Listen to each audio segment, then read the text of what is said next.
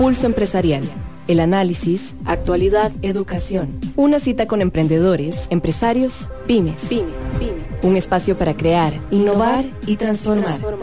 Pulso Empresarial con Nilsen Buján en Amplify Radio 95.5.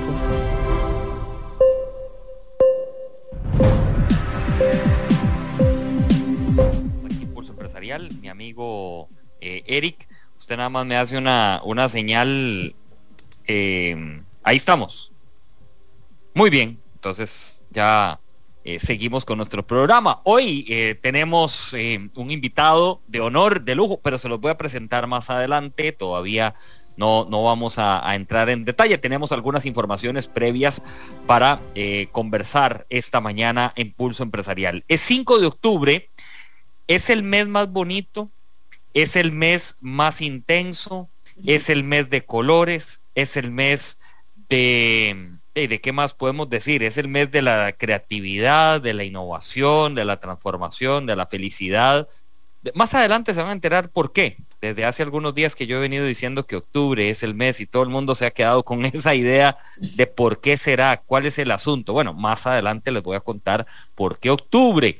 De hecho, se pueden ir dando cuenta que en nuestras publicaciones en redes tenemos ahí un color nuevo que hemos incorporado en los artes de comunicación de las redes sociales, y por ahí ya hay una nueva idea de cómo es el asunto y el por qué, ¿verdad? Así que a todos, gracias por compartir con nosotros, bienvenidos, gracias por estar una vez más en nuestro programa y hacer posible que Pulso Empresarial llegue a cada uno de ustedes. Hoy me acompaña Jessica Alpizar, y está con nosotros en el programa. Jessica, gusto saludarte, muy buenos días.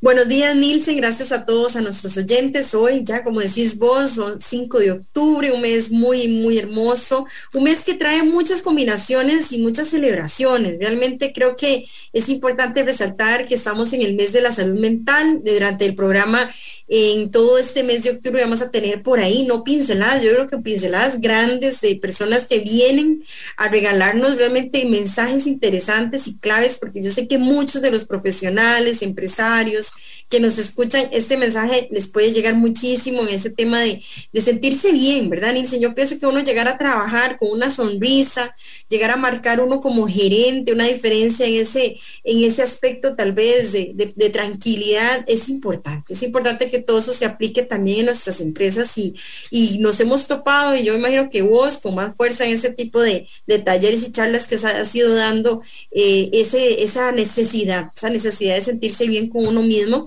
y vienen sorpresas que bueno, voy a ir contando, pero sí, Jackson Víquez va a estar con nosotros, viene una propuesta nueva también a través de Instagram que le vamos a llamar Pop Pyme, y que viene una persona a engalanar realmente ese tema también, ese tema de crecimiento. Así que yo creo que es un mes de celebrar, como decís vos también, en nuestros artes viene ese rosado que marca también la celebración del mes de cáncer de mama, ese recordar, el movernos, y igual vamos a tener esos temas en este mes, y agradecerte a vos y a todo el programa siempre que nos estén acompañando.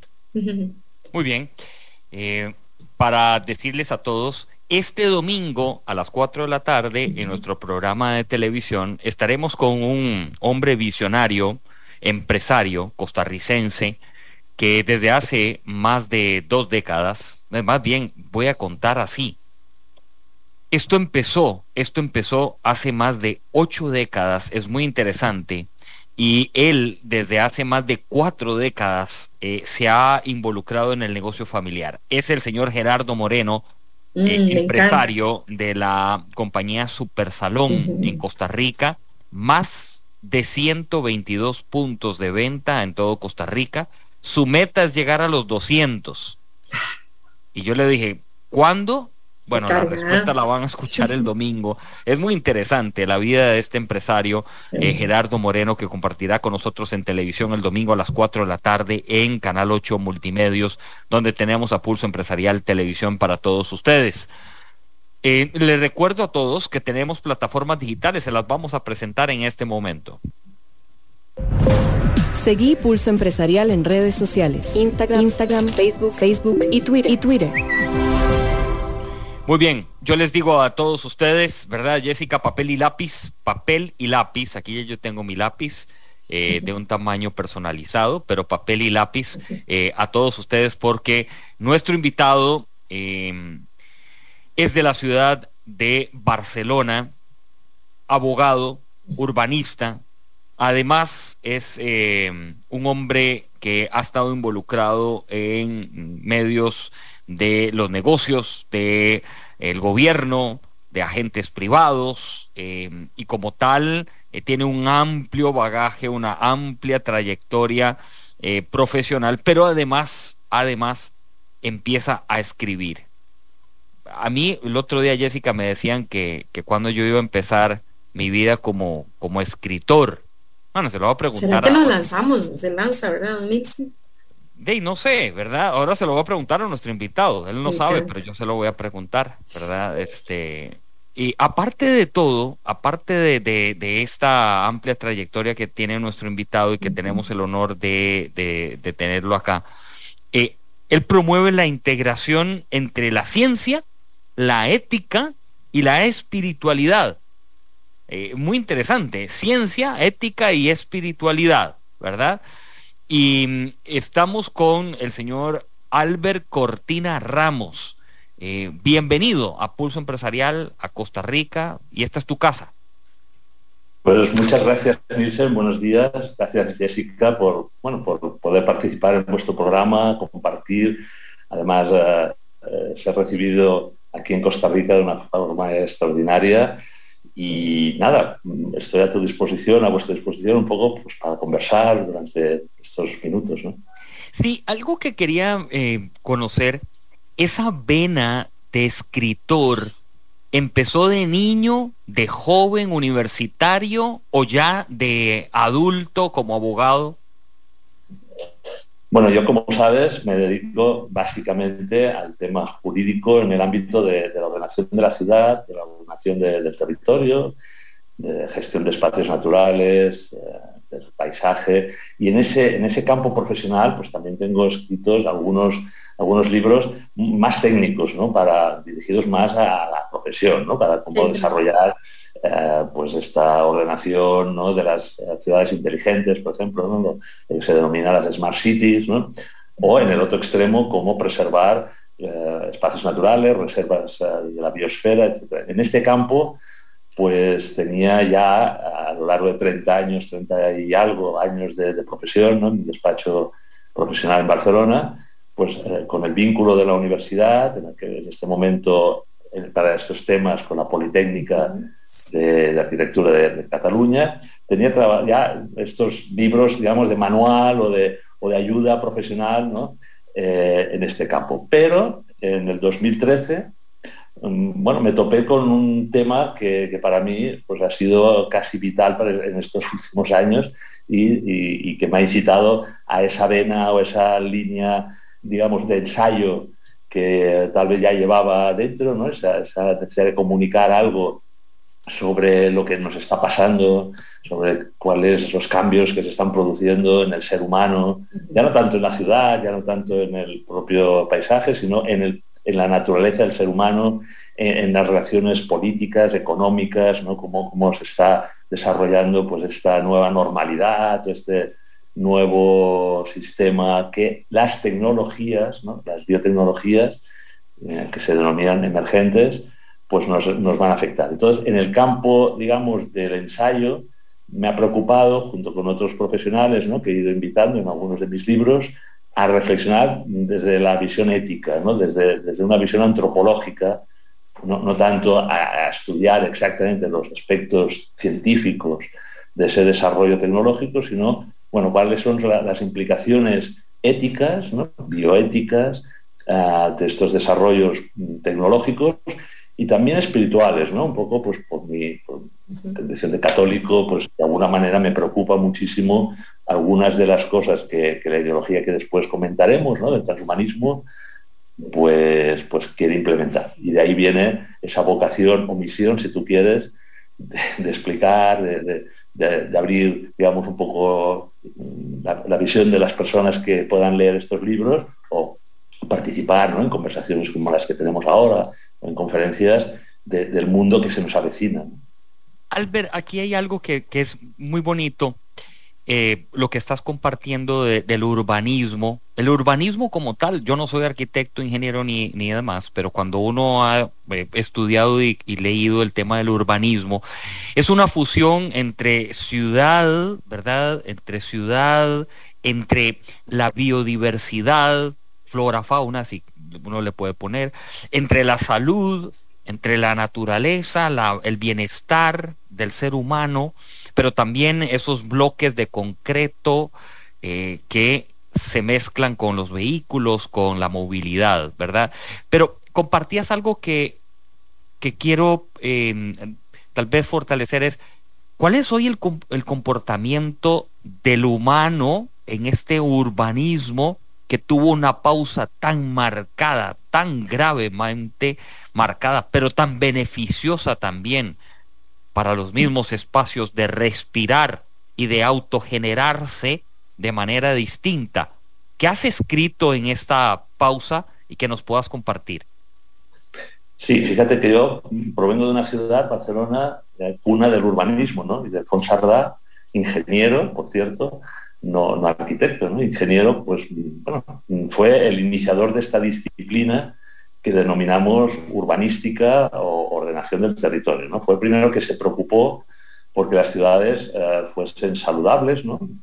La parte que ahora denominaríamos medioambiental, ¿no? Sostenible, que de alguna manera los espacios verdes, naturales, ¿no? Entrasen en la ciudad, y a la vez también de otra visión, ¿no? del urbanismo en Cataluña, que sería, bueno, y que no solo que lo verde, ¿no? La naturaleza entre en la ciudad, sino que nosotros también ordenemos bien el campo, ¿no?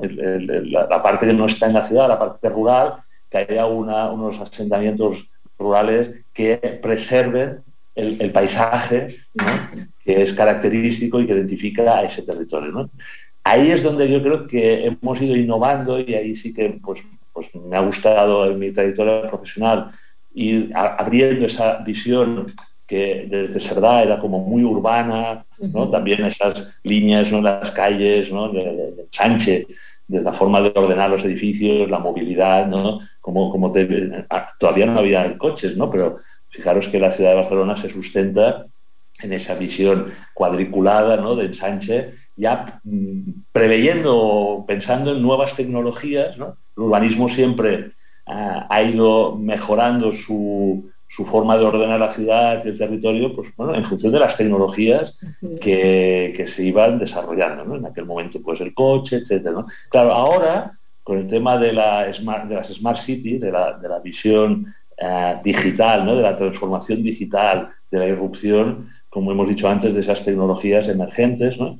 Hay un nuevo reto para el urbanismo y para gobernar, o para ver cómo el ciudadano, y ahí introduzco el tema de la persona, ¿no? Que es el que, repito, pues teníamos un poco, no diré olvidado, ¿no? Porque claro que la ciudad para las personas, desde esa visión ambiental, desde esa visión de una gobernanza democrática, pues ya se estaba desarrollando, ¿no? Y que la ciudad pues tuviese calidad de vida, fuese amable, ¿no? Tuviese, como hemos dicho, pues esos parques segura, ¿no? También para las personas vulnerables. Pero ahora se introduce este tema de la inteligencia artificial, de los flujos de información, que de alguna manera alteran los principios de este urbanismo, porque el urbanismo era muy físico, ¿no? Una cosa como muy del edificio, las calles, y desde ahí se ordenaba la ciudad.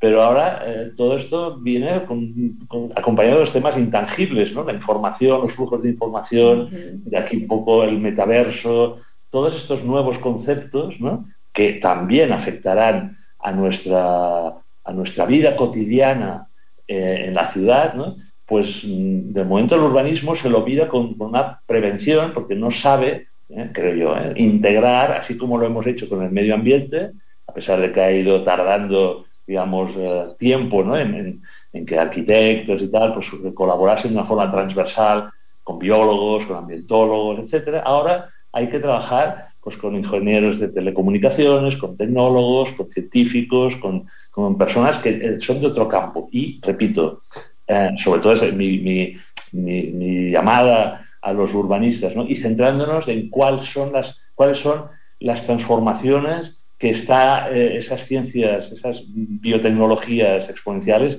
preveyendo para el ser humano, que en definitiva es el ciudadano de esas nuevas ciudades inteligentes que nos están proyectando, ¿no? Entonces, pues por ahí está el reto de introducirme en estos temas de una forma, pues, bueno, muy, muy intensa, ¿no?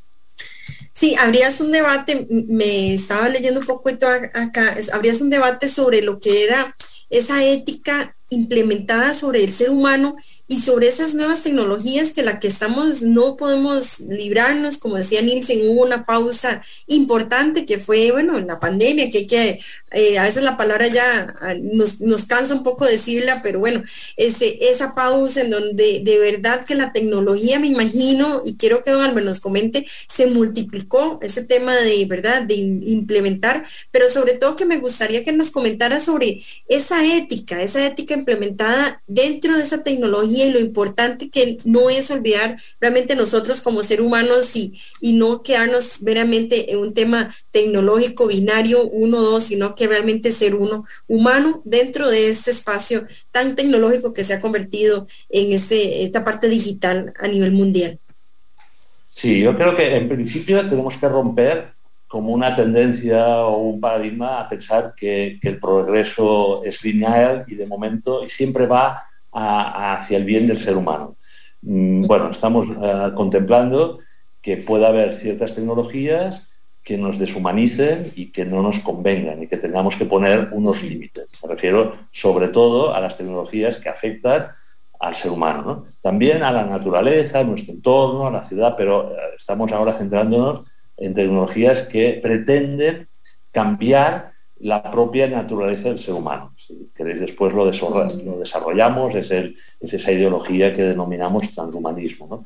Entonces, claro, si no caemos en esa idea, yo creo, errónea de que, bueno, las tecnologías son siempre buenas, que bienvenidas sean, sin una visión crítica sobre cuáles son esos desarrollos tecnológicos, pues que la industria, la emprendeduría, ¿no? El emprendedor que está pues ahí intentando innovar de una forma, yo creo, maravillosa, ¿no? Pero al lado tiene que haber una visión antropológica, una visión ética de si aquello conlleva unas consecuencias, ese desarrollo tecnológico, ¿no? Que no nos convengan, que no sean favorables al desarrollo integral, humano, ¿no? del ser humano. Y ahí es donde hasta ahora entraba la bioética, ¿de acuerdo? O sea, la ética de la vida, ahí está más pensada para los temas de manipulación genética, modificación del ser humano, que incide, ¿no? en las biotecnologías médicas, etcétera. Pero en paralelo tenemos que fijarnos en lo que sería la tecnoética, o, bueno, Papa Francisco ha acuñado junto con su equipo la algorética, ¿no? Que la primera vez que lo escuché del Papa Francisco, ¿no? Que dices, bueno, ¿y cómo puede ser? Bueno, porque está preocupado, como muchos de nosotros, por cómo estos desarrollos de la inteligencia artificial, de los algoritmos, ¿no? Bueno, nos pueden deshumanizar, pueden servir para el bien, ¿no? Para llevar a cabo pues una vida más confortable, para avanzar, ¿no? En ese progreso que decíamos que nos interesa, ¿no? El bienestar de la persona, pero también nos pueden de alguna manera condicionar, alienar, esclavizar, dominar, controlar, ¿no? Y ahí la ética, que es una reflexión sobre las consecuencias del bien, de la moral, ¿no? De si todos estos desarrollos, tanto genéticos, bioéticos, biotecnológicos, como de la inteligencia artificial y de la robótica y de los algoritmos, ¿no? Los dos campos, ¿no? Bueno, reflexionar, ¿no? Desde el pensamiento filosófico, desde la antropología, desde la teología, ¿no? Desde la visión espiritual del ser humano, para poner límites. Tendremos que poner límites aquí ya el derecho, ¿no? La parte jurídica, tendrá que poner unos límites para esos avances que a lo mejor pues, tienen sentido desde un interés económico o político. Ya no pensemos más en el biopolítico que nos quiere llevar a una sociedad muy controlada y vigilada. Poner esos controles, ¿no? Entonces, el campo, la ciencia que de alguna manera nos ayuda y se está desarrollando es la ética que de alguna vez hace las grandes preguntas y también las preguntas prácticas aplicadas para el caso concreto, ¿no? Los casos que nos vamos a ir encontrando en todas estas tecnologías exponenciales, ¿no? Así es. Albert Cortina Ramos está con nosotros en Pulso Empresarial, es escritor, abogado de Barcelona, España, amante de Costa Rica, tan es así que nos decía ahora que ya están a casa, que Costa Rica le cae muy bien el café, que le cae muy bien el gallo pinto, el casado. Ya se está poniendo como en contexto de toda la cultura costarricense. Eso nos encanta. Y es un impulsor de los años que tiene como abogado, como urbanista. Es un impulsor de un tridente muy interesante que en la vida nosotros, yo creo que a veces dejamos un poco de lado, que es lo espiritual, por ejemplo. Ojo que por lo menos desde mi punto de vista, cuando yo doy capacitaciones y charlas, la espiritualidad no es religión, y luego la ciencia y la ética, porque algunas personas dicen, ya nos van a hablar de espiritualidad, nos van a salir con la religión, que entonces si no sos evangélico cristiano o si no sos musulmán o Buda o católico, yo por lo menos respeto la espiritualidad de las personas, y cada quien pues tiene una orientación, o hay otros que no tienen una orientación, pero es una decisión como tal. Quiero aprovechar para decir también que nosotros, cuando nos hablan de la ciencia, algunos se asustan. No sé si te ha pasado, Albert, que dicen, me estás hablando de Elon Musk, me estás hablando de la NASA, ¿verdad? Y no es así. Sí, a ver, una precisión sobre tu comentario de las tres dimensiones, ¿no? Como lo que nos está poniendo delante esa nueva ideología, ¿no?, del transhumanismo, es un cambio en el concepto del ser humano, de la persona, de lo que somos, ¿no? De alguna manera sí que es importante reflexionar, no únicamente desde el campo de la ciencia, que fijaros que lo que intenta es resolver problemas concretos, ¿no? La medicina, etcétera, ¿no? Como antes hemos comentado, resolver la ingeniería, la informática, pero es que lo que se nos está planteando es cambiar esa condición natural humana, ¿no? Se nos está planteando el ser distintos, ¿no? Entonces, claro, cuando se nos plantea esto, de alguna manera volvemos a la gran pregunta, bueno, ¿y qué somos, ¿no? ¿Y por qué estamos aquí? ¿Y hacia dónde vamos, ¿no? Y si somos seres creados por un Dios creador o no.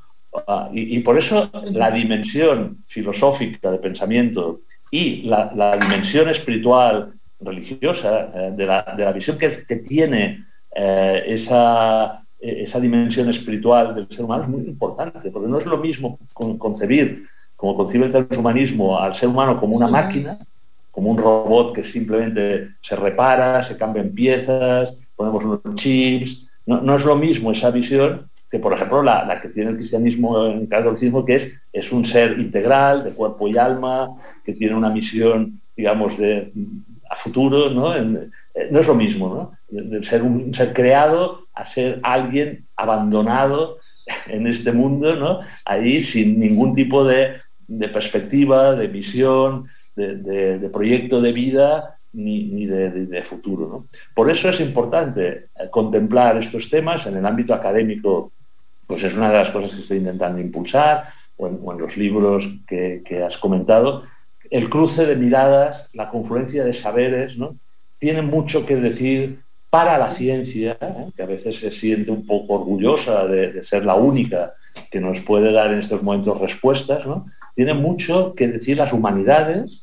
Hay que coliderar esa reflexión sobre las consecuencias de nuestros avances tecnológicos, que ahora son muy potentes, siempre ha habido avances tecnológicos, siempre, el ser humano es por sí tecnológico, ¿no? Inventa artilugios, inventa herramientas, instrumentos para hacerle más fácil la vida, para desarrollarse como humano. Pero ahora tenemos unas potencialidades en la tecnología, bueno, no hace falta ver pues, el tema para la guerra, ¿no? El tema nuclear, ¿no? Pero ahora para la propia vida del planeta y específicamente del ser humano, incidiendo en su línea germinal, pudiendo diseñar, dirán algunos, al ser humano, ¿no? Igual que hacemos los urbanistas con la ciudad, ¿no? Que la planificamos, la diseñamos de una manera u otra, pues hay biotecnólogos que en estos momentos pretenden diseñar desde el embrión, ¿no? al ser humano, ¿no? Entonces, claro, ahí no podemos dejar únicamente al científico, al tecnólogo, las respuestas. Tienen que entrar las humanidades, tienen que entrar las personas que se centran, ¿no? Las ciencias que se centran en el ser humano, en la antropología del ser humano y también en esa dimensión espiritual, religiosa que tiene el ser humano, que desde, tú has citado algunas de las grandes religiones del mundo, habrá que tener en cuenta. Nos tenemos que poner, por ejemplo, de acuerdo en un comité de bioética, pues personas que son católicas, con alguien que a lo mejor es judío, con alguien que es absolutamente agnóstico o incluso ateo, ¿no? Y hay que responder de una forma coherente a si traspasamos o no determinados límites, repito, ¿no? Que se les pongan delante y ellos con su bagaje de una cosmovisión del ser humano tendrán que ponerse de acuerdo. Por eso es importante, porque a veces parecía que los científicos no tuviesen una creencia, una convicción, pero muchos de ellos pues tienen una fe y tienen que convivir y relacionarse pues posiblemente con otros científicos que no tengan esa visión espiritual. Pero tenemos que confluir con ellos, ¿no? Dialogar, proponer nuestra visión antropológica, ¿no? En este caso, pues la nuestra sería el humanismo cristiano, ¿no? Que aporta una riqueza extraordinaria de lo que es el ser humano, de lo que no es el ser humano. Repito, no es una máquina, no es alguien al que se pueda manipular genéticamente, tecnológicamente, es alguien pues, que tiene dignidad, que tiene, inherentemente tiene una dignidad por ser humano y tiene una libertad y tiene toda una proyección de sentido de vida y de sentido de más allá, de trascendencia, que desde el transhumanismo, que todavía no lo hemos definido, pues se pretende en estos momentos como ideología alterar de forma radical. Y yo creo que, don Albert, vamos a ver, es como un conjunto, ¿verdad, don Albert? Me pongo a transportarme un poco en los centros comerciales, por ejemplo, que promueven ciertas, yo sé que suena muy raro lo de pet friendly y esto, pero es porque, claro, ahí empiezan a deshumanizar o a humanizar cosas que no deben hacerlo, ¿verdad? En este caso, bueno, pues claro que uno ama a los perritos, los gatitos, eso es maravilloso. Igualmente, yo me transporto también al último robot, que yo creo que fue hace como 2 días o 3 días que Elon Musk lo presentó, el famoso Optimus, que él decía que él quiere que sea como un ser humano, y así específicamente lo dijo, ¿verdad? Que ya no quiere que sea un robot sobre ruedas, sino que sobre piernas, decía Elon Musk. Y qué preocupante, ¿verdad, don Albert? Yo creo que empezar a humanizar cosas que no son humanas y que entonces empezamos a tener ahí unas interacciones distintas, los gastos de las personas empiezan a cambiar, los padres de familia, en este caso algunos no quieren ser padres y quieren ser simplemente estar acompañados, voy a decirlo, de un robot o en este caso de un animal. ¿Y cómo es de importante, don Albert, llevar este mensaje a tantas personas que quieren eso, de humanizar cosas que definitivamente no son humanas? Pues haciendo lo que un poco estamos haciendo aquí y en otros ámbitos, ¿no? Volver a recuperar la visión del humanismo, ¿no? Es decir, por parte, por ejemplo, del animalismo, ¿no? Otra tendencia, bueno, se nos considera el ser humano casi como una plaga, un virus, ¿no? Que altera el medio ambiente, que es el culpable de todos los problemas que tiene el planeta, ¿no? Ellos denominarán al planeta Gaia como un organismo vivo en el cual el ser humano pues ha crecido, la especie humana ha crecido tanto, es tan peligrosa porque sus adelantos, su manera de vivir, ¿no? su actividad humana, ¿no? Los antropoceno, pues está alterado. Y por tanto, desde esa visión no humanista, se coloca al ser humano pues como algo más entre las especies, ¿no? Con lo cual, si desaparece, no pasa nada. Incluso algunos defienden que mejor que desaparezca, ¿no? No teniendo más hijos, desapareciendo, pues mira, algún efecto del cambio climático, de alguna plaga, pues nos elimine y casi se alegraría, dicen ellos, ¿no? Porque no hay una visión antropológica, repito, de la importancia del ser humano. Desde el otro extremo, de los robots, ¿no? Entonces hablábamos de equipararnos al resto de los seres vivos, ahora es que va a haber una inteligencia artificial, va a haber una robótica que va a superar, va a mejorar la vida inteligente en el planeta, que en este momento se centra en el ser humano, con esa superinteligencia, con esa conciencia, dicen ellos, ¿no? Que hasta ahora, autoconciencia, hasta ahora solo hemos tenido los humanos, y la ideología que vende el transhumanismo, ¿no? Que vende esa visión, ¿no? En el otro extremo también lamina la visión humanista para decir, bueno, no pasaría nada si los humanos desaparecen en favor de esos nuevos robots o de esa nueva inteligencia artificial, más que nada inteligencia artificial, que acabaría los posthumanos, ¿no? Lo que se denomina el posthumano, la especie que vendría después del Homo sapiens, ¿no? Harari, en su libro Homo Deus, pues nos plantea ese ser que ya no es humano, que es una hibridación entre biología y máquina, donde la inteligencia artificial ha superado ya a la inteligencia humana, donde esos robots autónomos inteligentes, ¿no? Que el Parlamento Europeo ahora denomina persona jurídica electrónica, ¿no? Alguien distinto al humano. Cosas que uno ni se imaginaba, ¿verdad, don Albert? Estaba leyendo que hasta va a tener un tema de legalización especial para este caso, como dice usted, para la inteligencia artificial. Es impresionante. Claro, es un poco la necesidad del derecho de adaptarse a esa nueva visión. Pero para terminar, pero que siempre el mensaje también es: vamos a superar lo humano, vamos a superar al ser humano tal como es, a su naturaleza humana tal como es, ¿no? Y para el creyente, pues bueno, como imagen y semejanza de Dios, ¿no? Claro, desde esas dos posiciones somos una especie más, sin mayor importancia que el resto. O esa inteligencia artificial va a constituir una nueva especie posthumana, más inteligente, más longeva, mejor, ¿no? Mejor. Pues el que queda en medio es el propio ser humano y la concepción antropológica del humanismo, que de alguna manera lo que ha defendido es al ser humano, ¿no?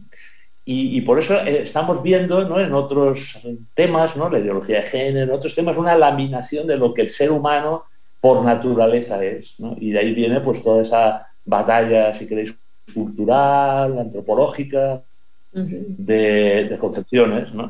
Y lo que creo que hay que ahondar es esa antropología adecuada, ¿no? De lo que es el ser humano, para dejarse de engaños, porque las ideologías, tanto una como otra, nos pueden llevar al precipicio, ¿no? Y realmente nosotros mismos hacernos daño con una cosa buena, como es la tecnología, repito, o sea, no somos tecnofóbicos, pero utilizada siempre para la persona, para el bien, la persona y el bien común de la sociedad, no para nosotros ser sustituidos, incluso como especie, por ese ser posthumano, ¿no? Que no.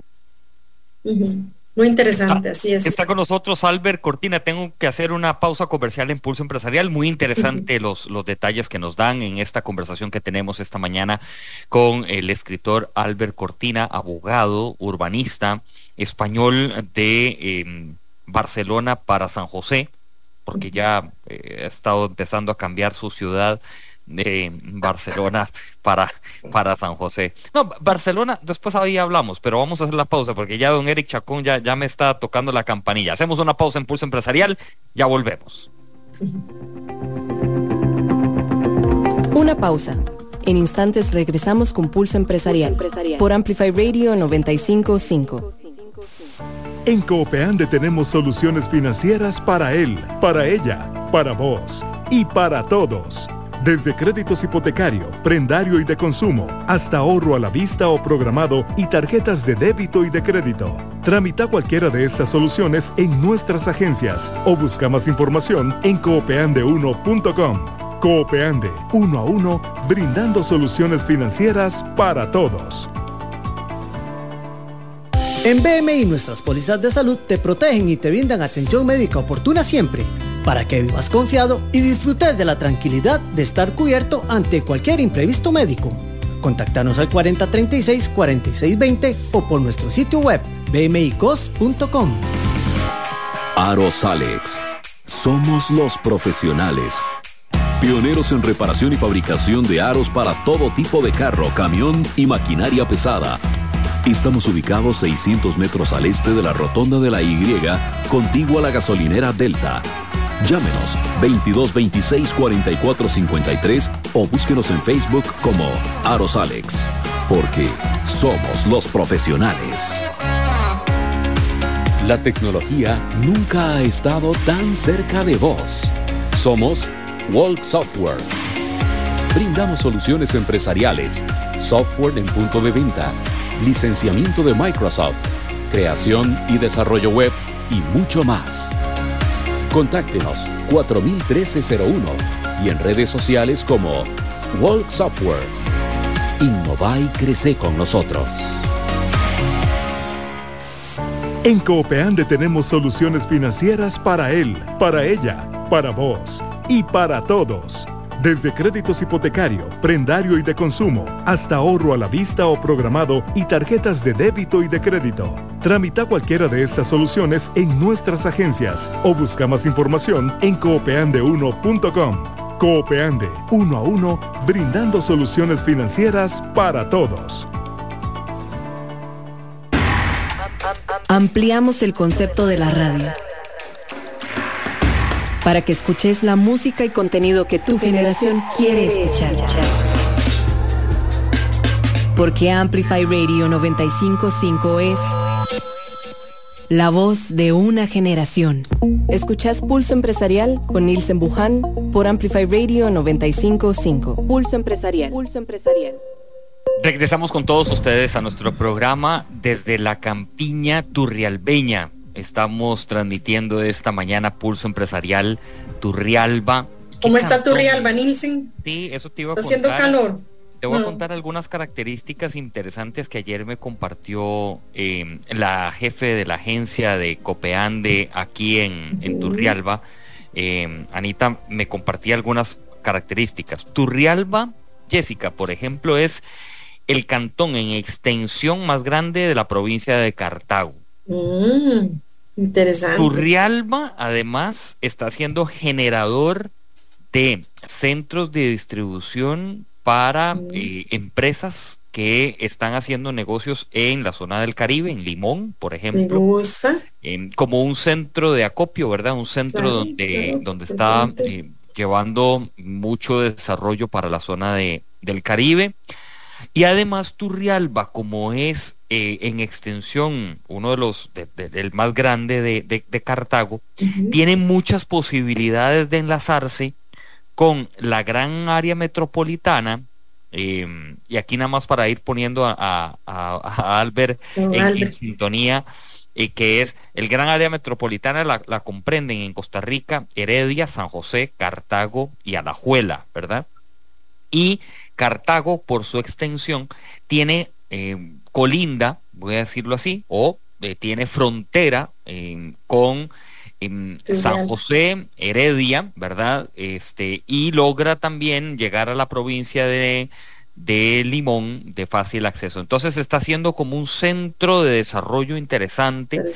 Estamos compartiendo con Copeande, nos vinimos ayer para compartir con la ferretería Santa Rosa, con el grupo de la ferretería Santa Rosa, su propietario fundador, don Adrián, y su esposa, ahorita se me escapa el nombre, pero ellos fundaron en 1995 Ferretería Santa Rosa.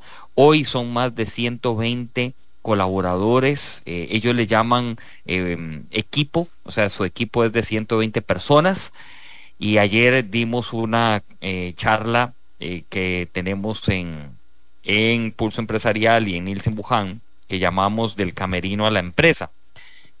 Hoy en la noche tenemos otra experiencia con ellos, con parte del grupo de trabajo de Ferretería Santa Rosa, que le mandamos un gran y atento saludo a ellos. De verdad que aprendí muchísimo ayer y la verdad que formidable. Turrialba es una zona de expansión, es una zona muy interesante. Está no puede quedarse húmedo. Uno con el volcán explotando nada más, definitivamente explotan negocios y explotan en erupción.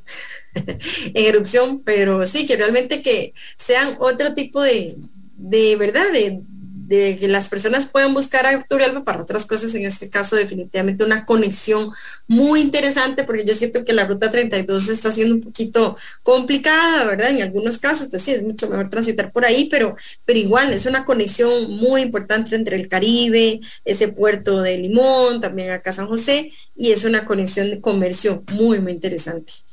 Sí, y bueno, también antes de continuar con Albert Cortina, el próximo 14 de octubre estará el evento de Stephen M.R. Covey en Costa Rica. Él es el hijo de Franklin Covey, este escritor ya muy reconocido a nivel internacional. Estará Stephen M.R. Covey dando una charla en el Hotel Wyndham a partir de las 8:30 de la mañana.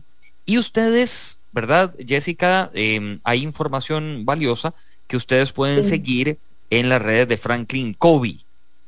Así es, y me gusta que nada más recordar que, digamos, el evento se centra en este libro que él tiene, que es Trust and Inspire, que es creer e inspirar como líder, y es realmente como que es una filosofía que él está considerando en el sentido de que el liderazgo no se puede ver como algo meramente empresarial de negocios, sino que también lo importante y casi que el core, ¿verdad? La parte central es inspirar y ser confiable delante de todo lo que son los colaboradores, de las personas que nos rodean, y cómo fortalecer esa confianza. Así que yo creo que no se puede perder este evento, 8:30, 11:30, ahí en el Wyndham Herradura. Pueden buscar más información a través de nuestras redes sociales y también a través de las redes sociales de Franklin Covey acá de Costa Rica.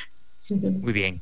Continuamos con Albert Cortina Ramos, escritor. Quiero preguntarte algo, lo he consultado en algún momento.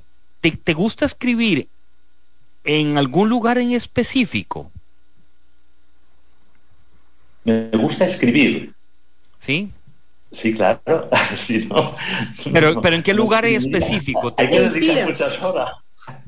Se lo diga a mi familia, ¿no? Que de vez en cuando tengo que desaparecer en algún momento para concentrarte, ¿no? Porque a veces estas cosas hay que hacerlas seguidas, ¿no? No puedes ir haciéndolo en los momentos en que tienes una actividad profesional pues intensa, porque necesitan pues reflexión, necesita continuidad en la forma de escribir, en relatos. Sí, me gusta escribir, claro.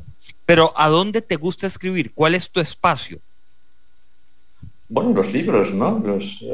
Ya ves. ¿Pero hay algún espacio físico? ¿La montaña, físico, la playa? Físico. No tengo un espacio, ¿no? Tiene que ser tranquilo, ¿no? Pero a veces, pues no tengo ningún espacio así. Siempre los espacios naturales ayudan, inspiran, ¿verdad? Y siempre pues estar en un lugar tranquilo, rodeado de naturaleza, con una buena vista y tal, siempre te relaja y de alguna manera yo creo que aclara tus pensamientos y sale mejor lo que vas a escribir, por supuesto.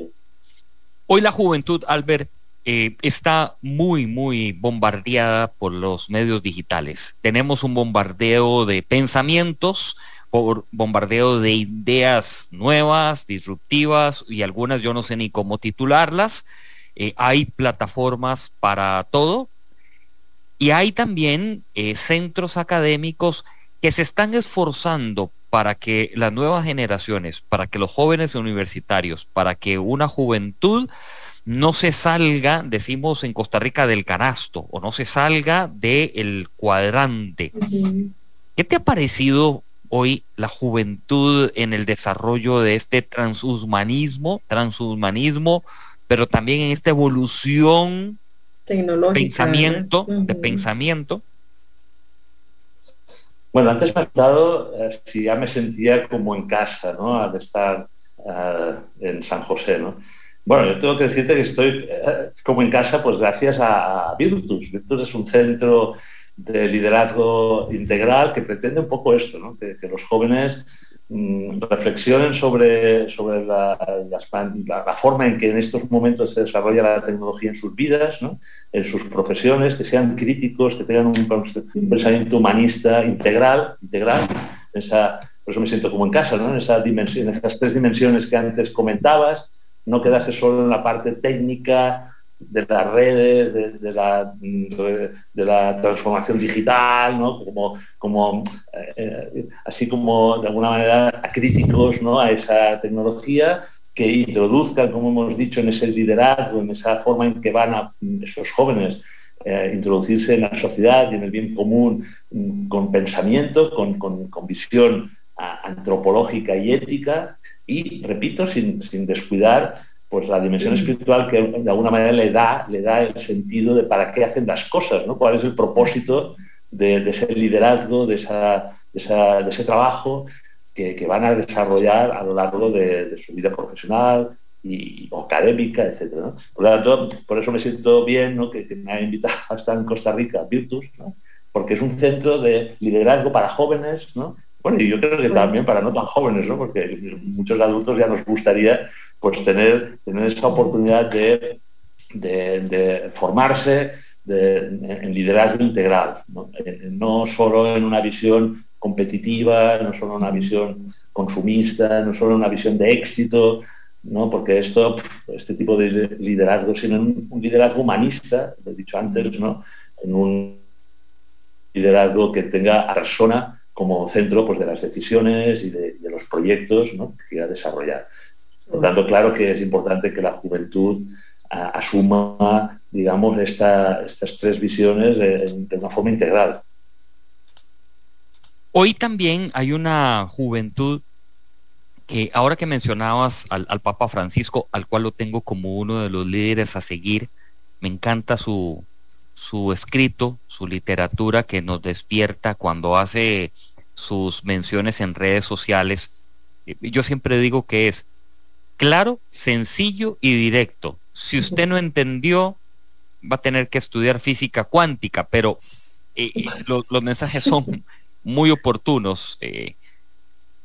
Hoy, ¿en qué debemos de estar en esa búsqueda continua, Albert?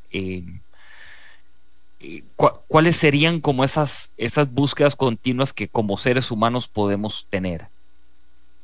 Bueno, has utilizado la palabra despertar, que de alguna manera es el título del último libro, ¿no? De la editorial EULSA, Despertar, Transhumanismo y Nuevo Orden Mundial. Yo creo que el Papa Francisco también nos alerta sobre ese nuevo orden mundial que tiene una ideología detrás, ¿no? Que en este caso es postcristiana, es distinta a la que hemos tenido pues a lo largo de otros siglos, ¿no? Que tenía pues esas raíces del cristianismo, que por ello se han desarrollado los derechos fundamentales, los derechos humanos, una sociedad abocada al bien común, ¿no? Esos grandes principios civilizatorios, ¿no? que el cristianismo ha aportado durante mucho tiempo, y en este momento pues parece como que se está construyendo una agenda, un orden, ¿no? internacional, a nivel global, globalista, muy distinto, ¿no? Basado en otros principios, en otra manera de enfocar la civilización, ¿no? Y por eso es importante despertar, ¿no? Y por eso ese título del libro, Despertar, ante una ideología que no la hemos definido mucho todavía, ¿no? El transhumanismo, poshumanismo, que pretende el cambio de lo que hasta ahora ha sido nuestra visión del ser humano, romper fronteras de lo humano, hibridarnos con especies, hibridarnos con máquinas, es decir, algo que hasta ahora la civilización lo podían soñar en películas de ciencia ficción, ¿no? en alguna literatura, ¿no? Siempre, pero sí, básicamente era algo utópico, imposible, pero que en este momento la ideología del transhumanismo dice, no, esto ya va a pasar de ser ciencia ficción a ciencia, y los poderes, digamos, del mundo, ¿no? Los poderes, el biopoder, el poder sobre sobre la vida integral del ser humano, desde su nacimiento hasta la muerte, desde la transformación y diseño con estas biotecnologías, pues claro, ya nos pone ante un modelo, repito, civilizatorio de visión del ser humano muy distinta. El Papa Francisco, yo creo que tiene la misión y está esforzándose por hacernos despertar, ¿no? de entender lo que está pasando, ¿no? Y claro, en este caso, desde una visión católica, desde esa riqueza que tiene el catolicismo del ser humano, como he dicho antes, ¿no? de la visión de ordenar para el bien común todo lo que los avances, ¿no? del progreso y hacia el bien común, pues es muy claro, muy concreto, y yo creo que es importante, ¿no? Yo a veces hago medio en broma, ¿no? Porque antes de despertar escribí otro libro que se titula Humanismo avanzado para una sociedad biotecnológica, y se lo regalamos, ¿no? Le regalé a través de personas de su entorno, ¿no? El libro. Y es curioso porque él, hombre, no utiliza el mismo término del título del libro, ¿no? Humanismo avanzado, pero sí que habla de un nuevo humanismo, de un humanismo integral, ¿no? Por tanto, estoy satisfecho y contento, ¿no? Que el líder, en este caso, ¿no? de la Iglesia Católica, que está alerta de esos nuevos cambios que va a producir la ciencia, ¿no? Que nos alerta que la tecnología no nos va a salvar, que no es la salvación, ¿no? Planteé como solución, pues, bueno, un poco lo que hemos estado comentando aquí, ¿no? La vuelta a las humanidades, al humanismo, un humanismo que es avanzado porque tiene ante sí unos desafíos que no tenía el humanismo clásico, el humanismo cristiano de otras épocas, ¿no? Tiene ahora, pues como hemos dicho, esos retos, desafíos de la inteligencia artificial, que para mí es importantísimos, y el más importante, el desafío de la modificación genética en línea germinal incluso, ¿no? Es decir, poder alterar ya radicalmente y para las generaciones futuras al ser humano, ¿no? Por lo tanto, claro que hemos de despertar, claro que hemos de estar muy atentos, y el Papa Francisco, como has dicho, pues es un líder, pues, religioso que alerta de todo lo que no nos puede convenir como seres humanos. Quiero terminar porque nos quedan unos minutos.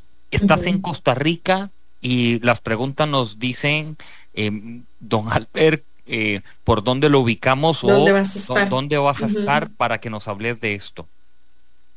Bueno, pues ya digo, estoy invitado por Virtus, ¿no? Este centro de liderazgo integral que me ha preparado una semana intensa. Yo creo que ahora, después de... Sí, ¿no? Y estoy muy contento, ¿no? por la oportunidad que me ha ofrecido, pues, de transmitir estas ideas junto por vosotros. Sois los primeros, ¿no? Se lo decía Jessica, del programa o ciclo, si queréis, ¿no? De reflexión esta semana en Costa Rica, en distintos ámbitos y campos y disciplinas, como a mí me gusta, ¿no? Por ejemplo, pues de aquí un rato, después de una comida en el Colegio de Abogados de aquí de San José, de Costa Rica, pues vamos a hablar de los bioderechos, ¿no? De los neuroderechos, de qué es la biojurídica, donde el ordenamiento jurídico, a partir de la ética, pues tiene que abordar los avances tecnológicos y científicos, ¿no? Después por la tarde, creo, saldremos de ahí y vamos a hablar con los jóvenes, ¿no? Los jóvenes que se están formando en Derecho, y precisamente un poco el debate que hayamos tenido en el Colegio de Abogados, pues lo vamos a reproducir, pero por los estudiantes de Derecho, ¿no? de la universidad, para ver cómo, bueno, se forman en esas nuevas disciplinas de la biojurídica, ¿no?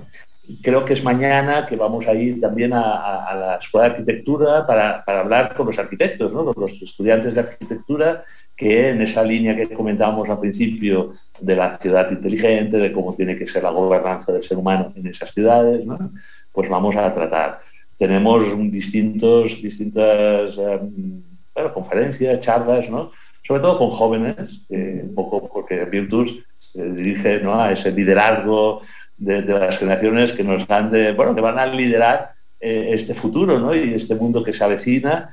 Y bueno, no sé, seguro que me olvido de varias cosas porque, repito, el programa es intenso, pero muy interesante porque yo creo que llevamos a Costa Rica esa reflexión que en Europa también estamos teniendo, en todo el mundo, ¿no? Se está teniendo sobre, bueno, cuáles son las consecuencias de las tecnologías emergentes para el ser humano, qué debemos hacer desde la ética para establecer unos límites, el derecho, cómo tiene que regular en el futuro todos estos avances tecnológicos, y cuál es nuestra antropología, nuestra visión del mundo, nuestra cosmovisión, ¿no?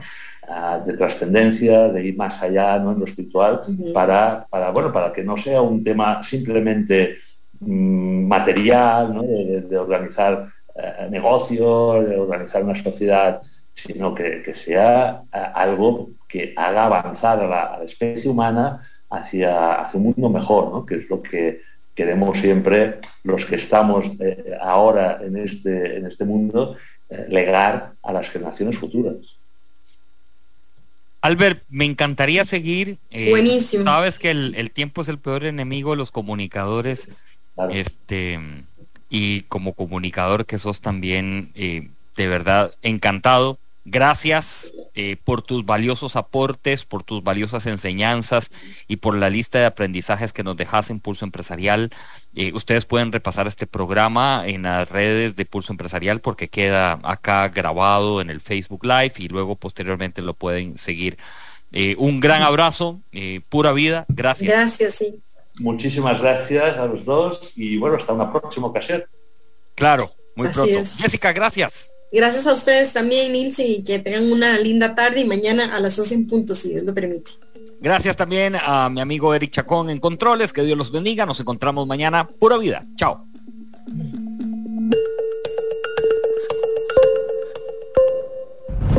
Historia diaria de experiencia, sueños, de esfuerzos, apoyos y obstáculos. Pulso Empresarial con Nilsen Buján, de lunes a viernes a las 11 de la mañana, en Amplify Radio 95.5.